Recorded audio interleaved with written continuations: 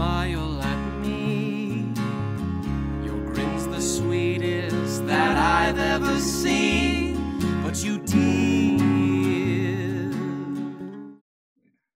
Hello and welcome to What's the Buzz Without a Podcast. This podcast is for beekeepers from Atlantic Canada who want relevant, timely information about beekeeping in the region. We feature beekeepers and experts with specialist insights into our beekeeping and pollination industry. I'm your host, Andrew Byers, and today we're speaking with Dr. Jennifer Bunnell. Jennifer is an associate professor in the Department of History at York University, where she teaches courses in environmental, Canadian, and public history. She is the author of Reclaiming the Don, an environmental history of Toronto's Don River Valley. Her current work on the history of beekeeping in Ontario focuses on the late 19th century.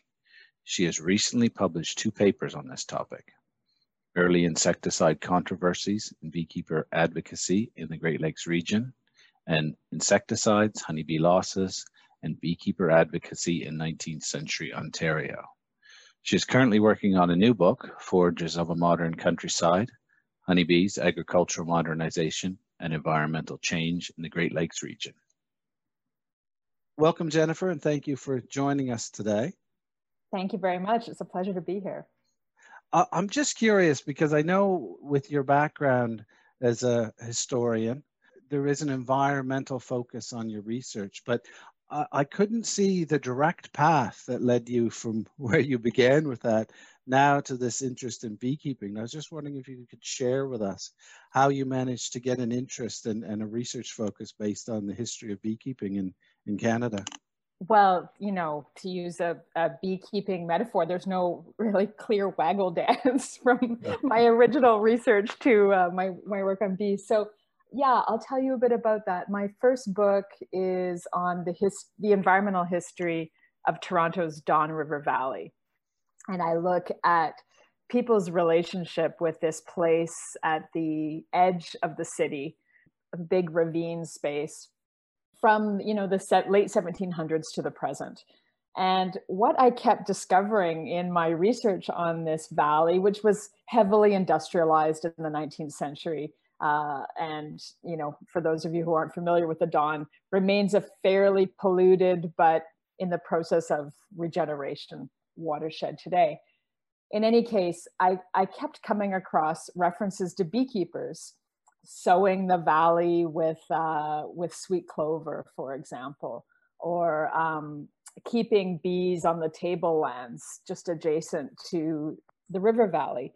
And I just sort of filed these away. And one of my main protagonists in this story was a man named Charles Sorial, who was a conservationist and real champion for the protection of the Don Valley in the 1940s and 50s. And he was also an apiarist. So he wrote about beekeeping and kept bees in the valley. And he learned from a squatter in the valley how to keep bees. So, you know, I had my interest piqued by how beekeepers were using kind of throwaway, undeveloped space at the city's edges to both keep their bees and to make it a place that was useful for them in, you know, sowing it with the kind of plants that would produce the best tasting honey. Okay, good. A lot of people find when they get into beekeeping or develop an interest, because it does become an obsession. So I warn you, maybe it's better to keep your interest strictly academic and don't take that next step into actual beekeeping. But if you ever decide to, we'll get you down to the Atlantic region and we'll get you into some hives. Sounds great. Good. I had a look at some of your earlier research, and it's equally fascinating as the beekeeping history, but slightly different. And I was intrigued by one of your previous papers, which you called Comforting Past. And when I think about the history of beekeeping, there's images that come to mind, and they are of this tranquility and this ideal image of these beekeepers at one with nature in their quiet apiaries, without the problems that we have now with you know, worrying about toxicity of chemicals used in agriculture, or heavy industrialization, or conflicts between the beekeepers and their neighbors. And I think that idea does not transfer to the reality that you've presented us in this current work about the beekeeping and what was going on at the time. And I read it and I'm thinking, you could change these dates from 1890 to 2020, and some of the issues are still there. But I think if we keep that in mind and come back to that concept, because I think it really is intriguing how our ideal image of beekeeping in the past may not match up with what the reality was. But there certainly was another similarity going on at that time, which was there was cultural changes, and beekeeping was becoming very popular. And one of the images that you create in your paper is this concept of taking bee papers. And it just, as somebody that's interested in apiculture and science, just this idea that this was a thing at the time to do, that people really wanted to know, not just about beekeeping, but about the science. That cultural change at the time parallels ours, but I'd be interested if you could give us some insight into what was going on, with the bigger picture and culturally at the time with beekeeping. Yeah, well, maybe we should back up a bit and just talk a little bit about the time period, and that I'm looking at beekeepers in the Great Lakes region. So thinking about the province of Ontario, but also neighboring US states, just because I found there was a lot of dialogue going on across the border between beekeepers between Ontario and Michigan, Illinois, Upper New York State, etc., in the 1880s and 90s. And I ended up focusing on that period because when I started to, research the history of beekeeping, first of all, I started in Toronto. I wanted to know about the history of these people that I'd found in my study on the Don, and started to expand from there to realize that there was somewhat of an idyllic history of beekeeping, say in the 1860s and 70s, when things were just getting started in the Ontario area and at least expanding.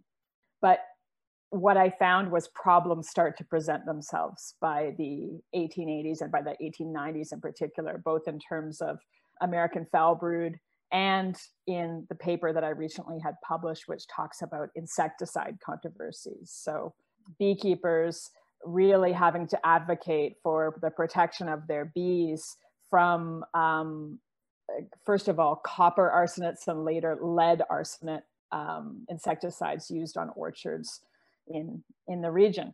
And so those are the kinds of things I explore in this paper, and really take issue with the fact that, beekeepers have been fighting for these issues for a very, very long time. You're talking about this interest in beekeeping, which spread across the right. American-Canadian divide. And we see that certainly now.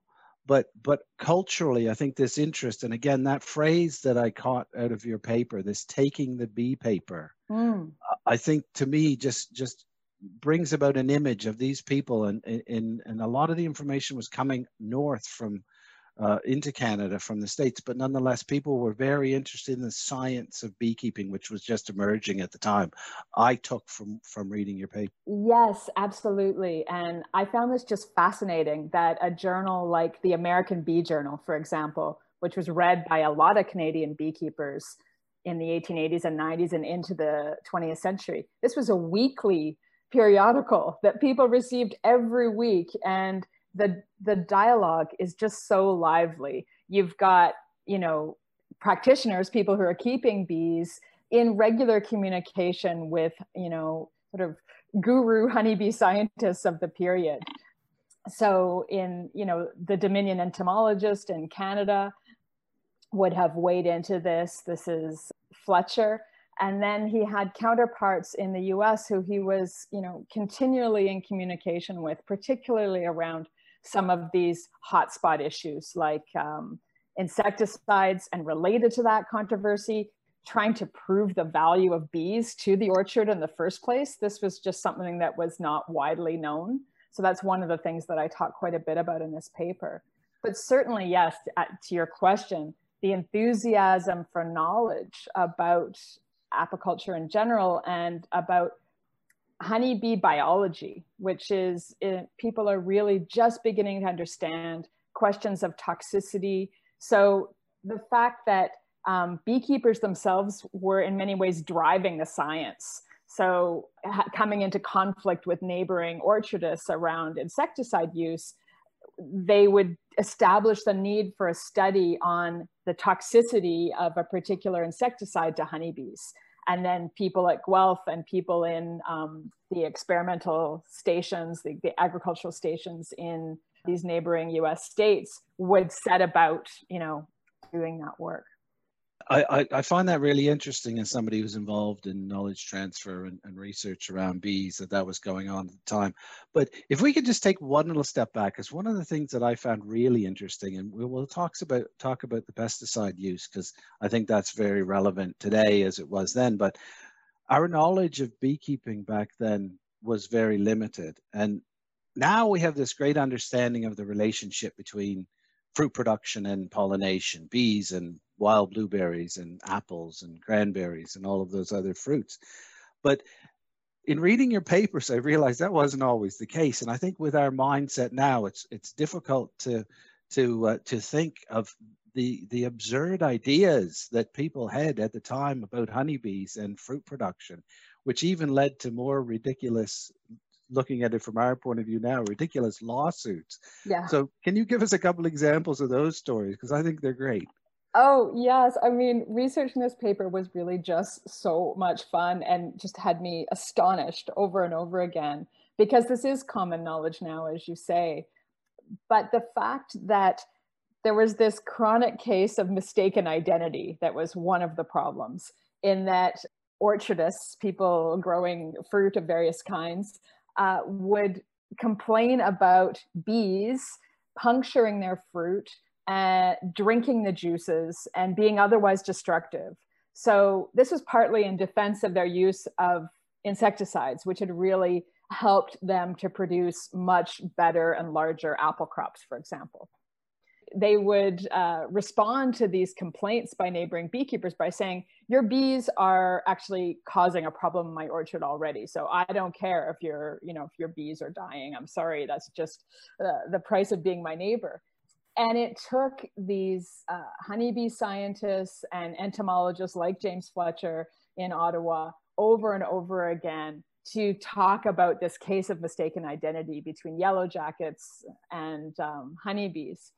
And to establish too that honeybee mandibles aren't even strong enough to puncture, the most delicate of fruits. So they use peaches and pears, for example, in experiments in the US to demonstrate that this was just physically impossible, and that a honeybee may well follow, the pecking of a bird or the penetration of a wasp into this fruit, but they were not the key instigators of the damage. So this was one whole line of scientific experiment, was around honeybee damage to fruits. And this apiarists work to try to educate neighboring growers around the dangers of insecticide use ended up deviating into this whole other set of scientific studies and educational pamphlets, etc., where they sought to demonstrate the value of honeybees to the orchard and really to educate growers and the public about the role of honeybees in pollination. And this was, this had been proved scientifically from about the 1870s on, but it wasn't widely known. And, beekeepers had to over and over again try to draw upon the scientific literature. They would actually bring pamphlets and scientific papers to their neighbors to show them that indeed, they've done these experiments where they've isolated fruit trees, they've wrapped them in some kind of cheesecloth that won't allow bees to penetrate. And they compare the yield of the fruit tree with honeybee pollination and without. And they, had to replicate these studies many times through the 1880s and 90s until they finally had conclusive evidence that the, Society of Economic Entomologists could put their stamp on and say, indeed, honeybees play a really vital role in pollination. And the other side of these debates was also around native pollinators. So some orchardists would say, look, I was growing fruit trees here in California before there were even any honeybees. They hadn't, there were people growing fruit before there were a lot of honeybees. And so these studies would have to say it's the scale of the orchards that we have today in the 1880s that mean native pollinators just can't do enough of the work that a more efficient and numerous honeybee can. So yeah, a whole education campaign gets launched around the role of honeybees in pollination. You asked me about lawsuits too. This was just a fascinating part of the research, to find not one, but several cases where growers had sued neighboring beekeepers for damage to their crops. So instead of recognizing that bees are vitally important as pollinators for their apple or peach or pear trees, they actually took beekeepers to court for trespass. So they would say, your bees are trespassing on my property, drawing upon a body of law that talked about livestock trespass, and said that, the bees had caused damage while they were here. And, it's here that organizations like the North American Beekeepers Union become quite important in defending beekeepers' interests. So they're encouraging beekeepers, be sure to pay your union dues so that we can help defend you in trespass cases like this. And this is, 1880s. It's happening across the country. There was a case between two brothers in New York State where you saw this really play out. And finally, they hired some big high-class lawyers in New York to really try this case, and brought in some of the big experts, honeybee scientists of the period, who, this is where you see those studies coming out where they say honeybee jaws are just not strong enough. And so the beekeepers finally win that case in the early 1890s, and they can kind of put that whole thing to rest. But trespass cases still become a thing around insecticide poisonings into the 20th century. The image, though, again, it's not the idyllic Victorian gentleman farmers having a polite conversation across the fence. This is two brothers feuding. One brother, the beekeeper, the other brother, the fruit grower, having a feud, which leads to a court case. Yeah. And again, not what we would think was going on at the time, but the whole idea that it was the research, and then that dissemination of that research and the applications of it, which brought about the change in what people thought these bees are up to. It's amazing, really, to think about that was going on based on how we operate now, with bees being so absolutely crucial for pollination purposes. I'd like to just completely change tactics, and another thing that I learned in reading your paper, which I found really interesting, was, and I had to, because as a curious person, I have to always know a little bit more. And there was another term like this term that conjured an image in my mind of taking the bee papers. It was these two words, Paris green, and I thought that sounds Paris green. That sounds lovely. And then you start to learn about Victorian fashion, and how, with gaslight now instead of candlelight, the ladies wanted these really vibrant colors in their clothing. So there was an industry built up around these, I don't know what you call them. They were chemists of the day, but kind of a little bit mad in their chemistry. And they would mix together whatever substances and however toxic into things to create these dyes. And I don't know if you want to take it from there, because people are now wondering, why are they talking about green dyes and Victorian ladies fashion? And what does that have to do with beekeeping? But that takes us up, and a Canadian company, which we all know, Sherwin-Williams, came into this story. So maybe if you can tie all those together for us. Yeah, certainly.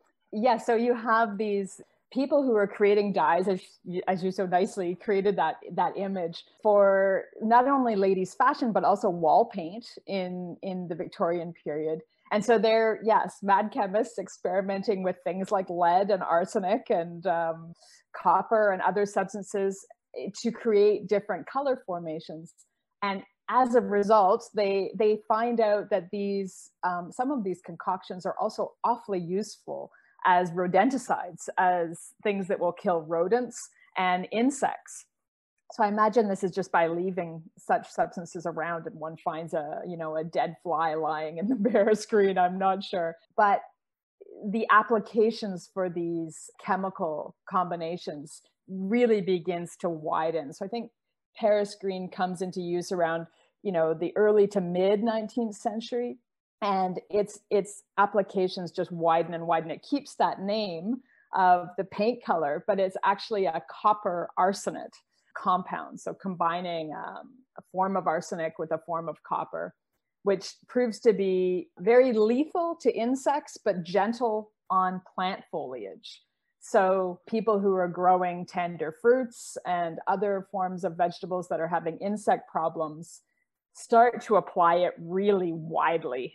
Late 1870s and into the 1880s. And by the end of the century, people are putting it on their, residential gardens, you name it. It's being used in many different ways. I don't know the story of the Canadian company who takes this up, but it was sold widely at garden centers and for agricultural supply. And not only that, but you had a whole, group of people who were really promoting it, including federal scientists like James Fletcher, who I've mentioned a few times. He thought, if only these Ontario growers would just spray a little more, we'd have way better apple crop. So you get a lot of pressure from agricultural scientists who were encouraging growers to use more and more and more of this. And it's being used over the border in the States much more than it is in Canada. So you start to see a growth in the use of these insecticides. And, by the turn of the century, lead arsenate comes to replace this copper arsenate, the Paris green, as the most widely used of the so-called organic insecticides, in that it's even more gentle on foliage and even more lethal. It sticks to foliage more than the copper arsenate that was used before it. So that's part of my story, is most of the time when people think about insecticide controversies, they're immediately thinking post-World War II, when we have this whole range of synthetic insecticides that start to be used on such a wide scale. Why my story is different is I'm talking about a totally different time period. I'm looking at the late 19th century, when we were spraying really lethal compounds with equally devastating effects, certainly for insects, but also for, other species as well. Certainly those effects broaden with things like DDT, but these insecticides had a role in workers' health as well as broad insect death. It just frightens me, the idea that at the time they were just looking and they'd find a substance and go, well, this kills stuff. Let's throw a lot of this around. Yeah. And it certainly did kill things. And I didn't know anything about the Canadian connection either until I just happened to Google, as we do with everything now. And there was an image there of a can of this Paris green, and it said Sherwin-Williams. And I thought, that's a Canadian company. They known now for making paint, of course. So it was not just used, but it was produced here in Canada. But it didn't take long before we realized that maybe this isn't the great stuff that we thought it would be. And again, we can draw parallels to what goes on now. But there was also a change at the time which resulted in this widespread spraying in agriculture. And they referred to it as an insect emergency, because we were developing these huge monocultures of apples, for example, and with that came the pests. Yeah, I mean, this is. I'm glad you brought that up, because this is such an important piece of the puzzle. Is that we have to remember that growers were just facing devastation of their crops. So when you talk to apple growers who first start to use these wonder compounds, they were saying we can finally turn out a full barrel of apples before we'd have to throw out most of them due to insect damage. And certainly this is this early effect of monoculture cropping, and that farmers were finding they were just so much more vulnerable to insect infestation due to producing so much of one kind of crop. And this is happening, by the late 19th century. And so environmental historians and others have coined this the insect emergency, because by the 1870s and 80s, farmers of all sorts of different crops were just being devastated by infestation after infestation of different kinds of insects who were taking advantage of just the lack of diversity in the vegetation that they could, really do great damage to large areas of crop. And so these insecticides come in that context and are used widely in that context of enormous insect damage in the late 19th century. Mm. And we can only imagine the effects on the health of the people who were applying these. And there's a great picture, and I encourage people to look at the pictures in your publication of people with no, what we call PPE now. They just have a wagon with horses and these clouds of toxic chemicals surrounding them and the horses. But there was some concern at the time for human health more broadly, and that had to do not directly with the workers, but more with the consumption of the honey? Consumption of honey and consumption of apples. So people are really concerned, especially overseas. So in England, big importers of North American apples, they're really concerned about residue, arsenic residue on apples. And so there's a big brouhaha in the press about that. And the people who respond in the US are mainly saying, well, you'd have to eat a whole lot of apples to get really sick from arsenic poisoning. So there's no recognition of the cumulative injury of arsenic at this time. They're just saying, well, you could eat you'd have to eat 50 apples in one sitting to have any immediate effects from the arsenic. And so they presume then that it is safe. The question around honey, this is where the honeybee scientists also come in to reassure people. And I learned quite a bit in about beekeeping in trying to research this story, in that the way that bees collect honey and the timing of different kinds of collection with the spray. So the fact that orchardists are only spraying trees when they're in bloom, and this is a brief window in the spring. And what I come to find in this story is that the nectar that bees are collecting at that period is not the nectar that will be used to produce commercial honey at the end of the season. That's the brood feeding nectar. And please correct me if I've made a bunch of mistakes there, but this is what I understand. And this is what scientists use to reassure consumers of honey in this period. They can say, you can be assured you're not going to have, you can have your honey with the Paris green left out because of the timing of the spray. Yeah. And the people who are listening to this, who are beekeepers and pollinators, we don't have to beat them over the head with the parallels between exactly what was going on then, because we're having the same discussions now about timing of spraying during the pollination period and the effect on bees and the buildup in wax and comb and honey. So we're still talking about those things. But I think one of the things we're talking about now, and they were talking about then, which is kind of one of the main focuses of your research, is the effect on the bees' health of these sprays. Yes, certainly. So, and the emotion in some of these beekeepers' accounts really comes through even across the centuries. Beekeepers coming to find just devastation among their colonies. Lots of dead bees near the opening of the hive. The loss of tens of colonies for some beekeepers, and complete devastation next to certain orchards who are spraying when the trees are in bloom. So the effects of the bees themselves become the subject of these toxicity studies, which really proves that yes, these chemicals are highly toxic to honeybees. And they talk about, the amount of exposure that's required. And so, like you're saying, much of the effort of beekeepers becomes, we need to really focus on the timing of the spray.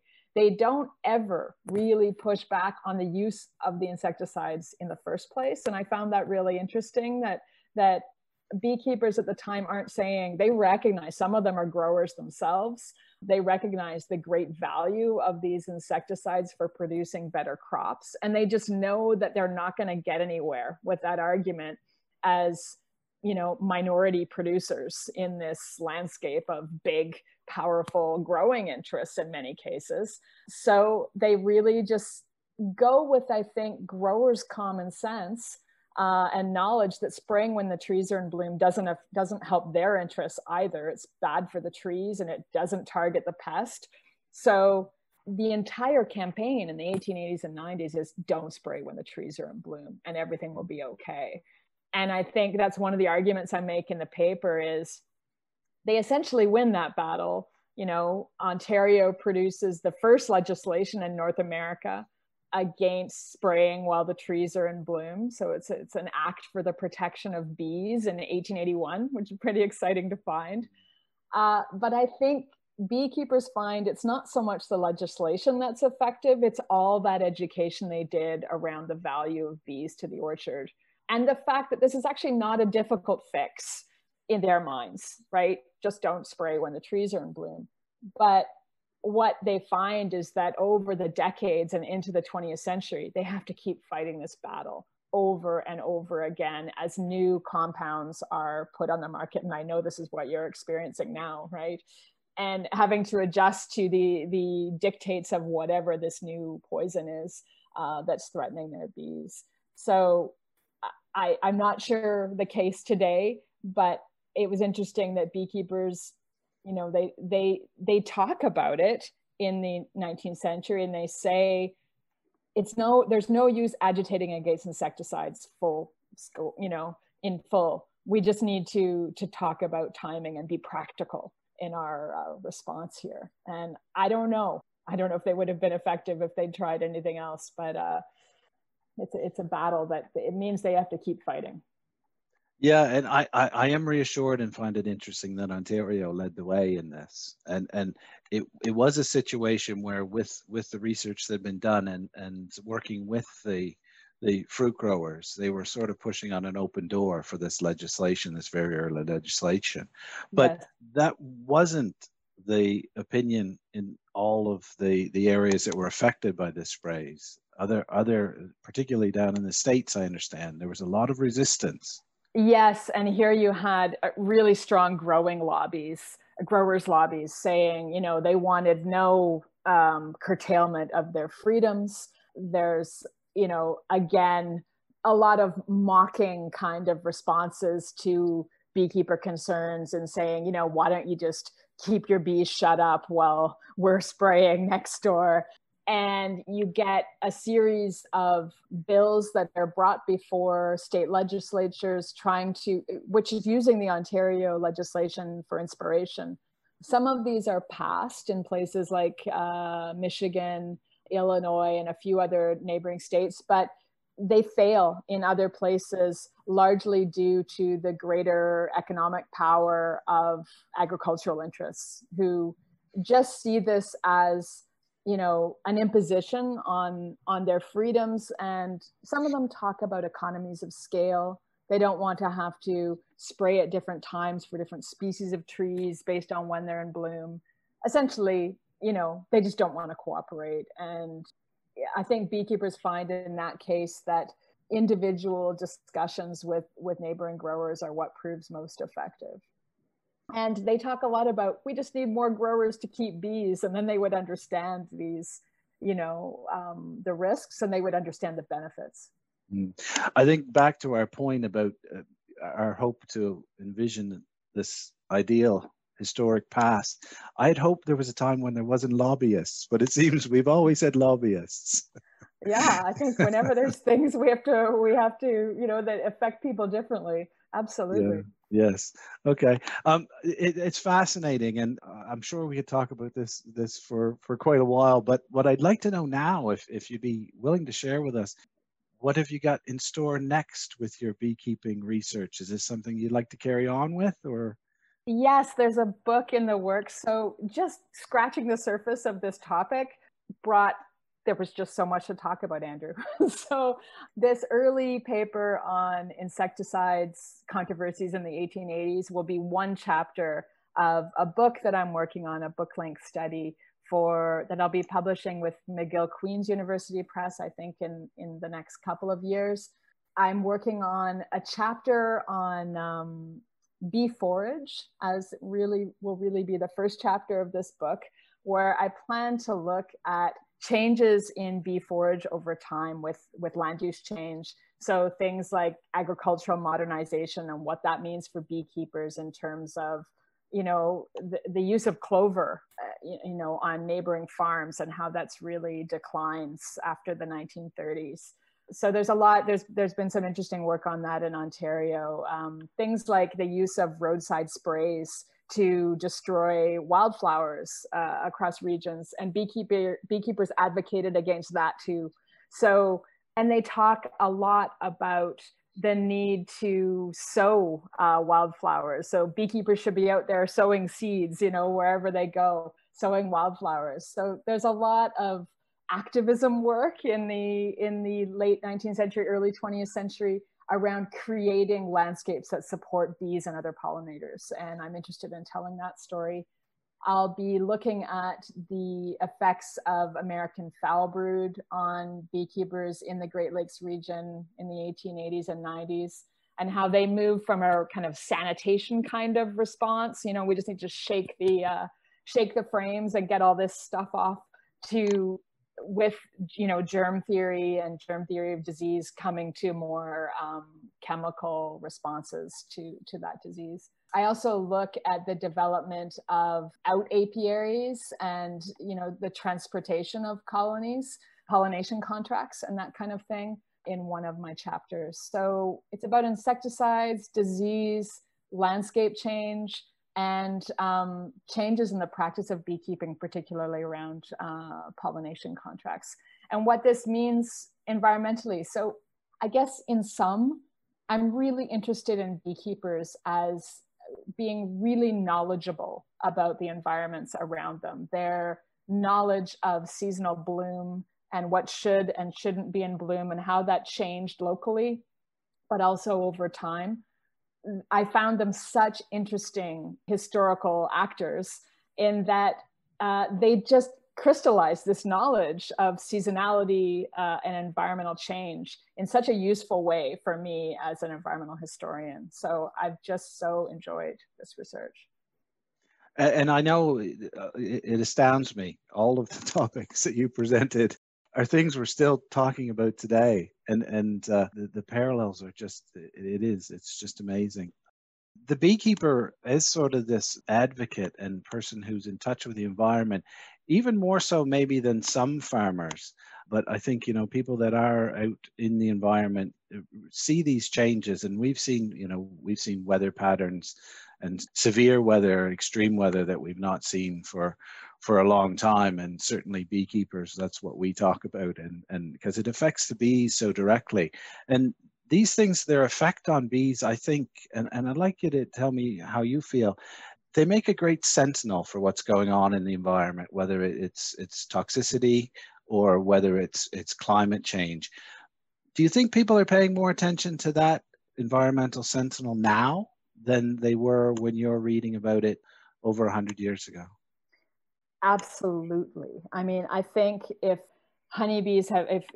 beekeepers have continually had to fight this battle against not only insecticides, but this whole range of factors surrounding environmental change, the one, you know, light in the tunnel is the fact that so many ordinary citizens who know very little about bees and probably couldn't, you know, tell the difference between a honeybee and a yellow jacket, you know, there's something about bees, both historically and now, that people really gravitate to. So to finish that earlier thought, I think absolutely there's much greater public knowledge of the role of pollinators, of the significance of certain, you know, kinds of plants that help and support pollinators in our landscape. So just the fact that we're seeing so many, you know, gardeners sowing honeybee-friendly gardens, you know, there's a massive change. And honeybees as sort of, you know, cuddly symbols of some of, you know, they've become the new harp seal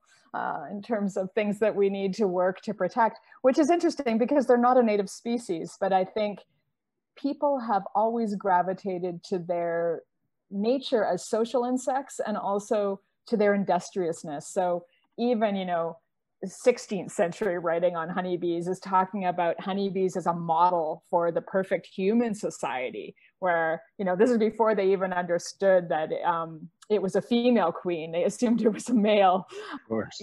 running the society. So if you look to that cultural history of bees, you see all of these comparisons year after year where, different writers are saying, this is the kind of industrious society that we need to emulate as people. So I think there's that longer historical trend, but I think what wasn't there was this understanding of the relationship between the bee and its wider environment. And what I mean by that is, I don't think the public understood that. They understood bees as a sort of idealized society and a different kind of insect, and one that was industrious and useful to humans. But I think the change that we see now is it's part of a broader ecological understanding that ordinary people increasingly have, I think, even though we're more distanced from nature in many ways, and we have maybe not as much interaction with it as people earlier in the 20th century would have. There's a greater ecological awareness, and bees are such an interesting creature in that they create that nexus between people's palates and broader environments. And so that's why I think they're such fascinating creatures, and that people have really latched onto them as strongly as they have in the past 10 years or so. And all of those things that we can connect to with the bees, as you say, from them showing us what's going on in the environment to providing something which we keep in our kitchen cupboard all the time for breakfast. So always there as a reminder. Jennifer, I'd really like to thank you for your time today, and I've enjoyed this conversation. And I'd like to ask you if you can make us a promise. Will you come back when you finish your next chunk of this work, and you've got something out there for us to look at, and we can talk again? I would love to. I would absolutely love to. It was such a pleasure to have one of the first responses to this paper be not from a fellow academic or environmental historian, but from someone who actually works with bees and beekeepers. That meant the world to me. So I would love to come back and tell you about the work. Yeah. Okay, we will hold you to that. Fantastic. Thank you very much. Okay. Thanks, Andrew. You've been listening to What's the Buzz with Ada Beekeeping Podcast with me, Andrew Byers, your host, and my guest for today, Dr. Jennifer Bunnell. If you'd like to find out more about Jennifer and her research, you can go to her website, jenniferbunnell.com. Your What's the Buzz with Ada Beekeeping Podcast is brought to you by your Atlantic Tech Transfer Team for Apiculture and Perennia Food and Agriculture. We would like to thank Rachel Oxner and Patty Ryan for production and editing, and we would like to thank you, our listeners. For more information on beekeeping in our region, visit our blog, www.atabuzz.com, and find us on Twitter, @AtlanticBee. Honey,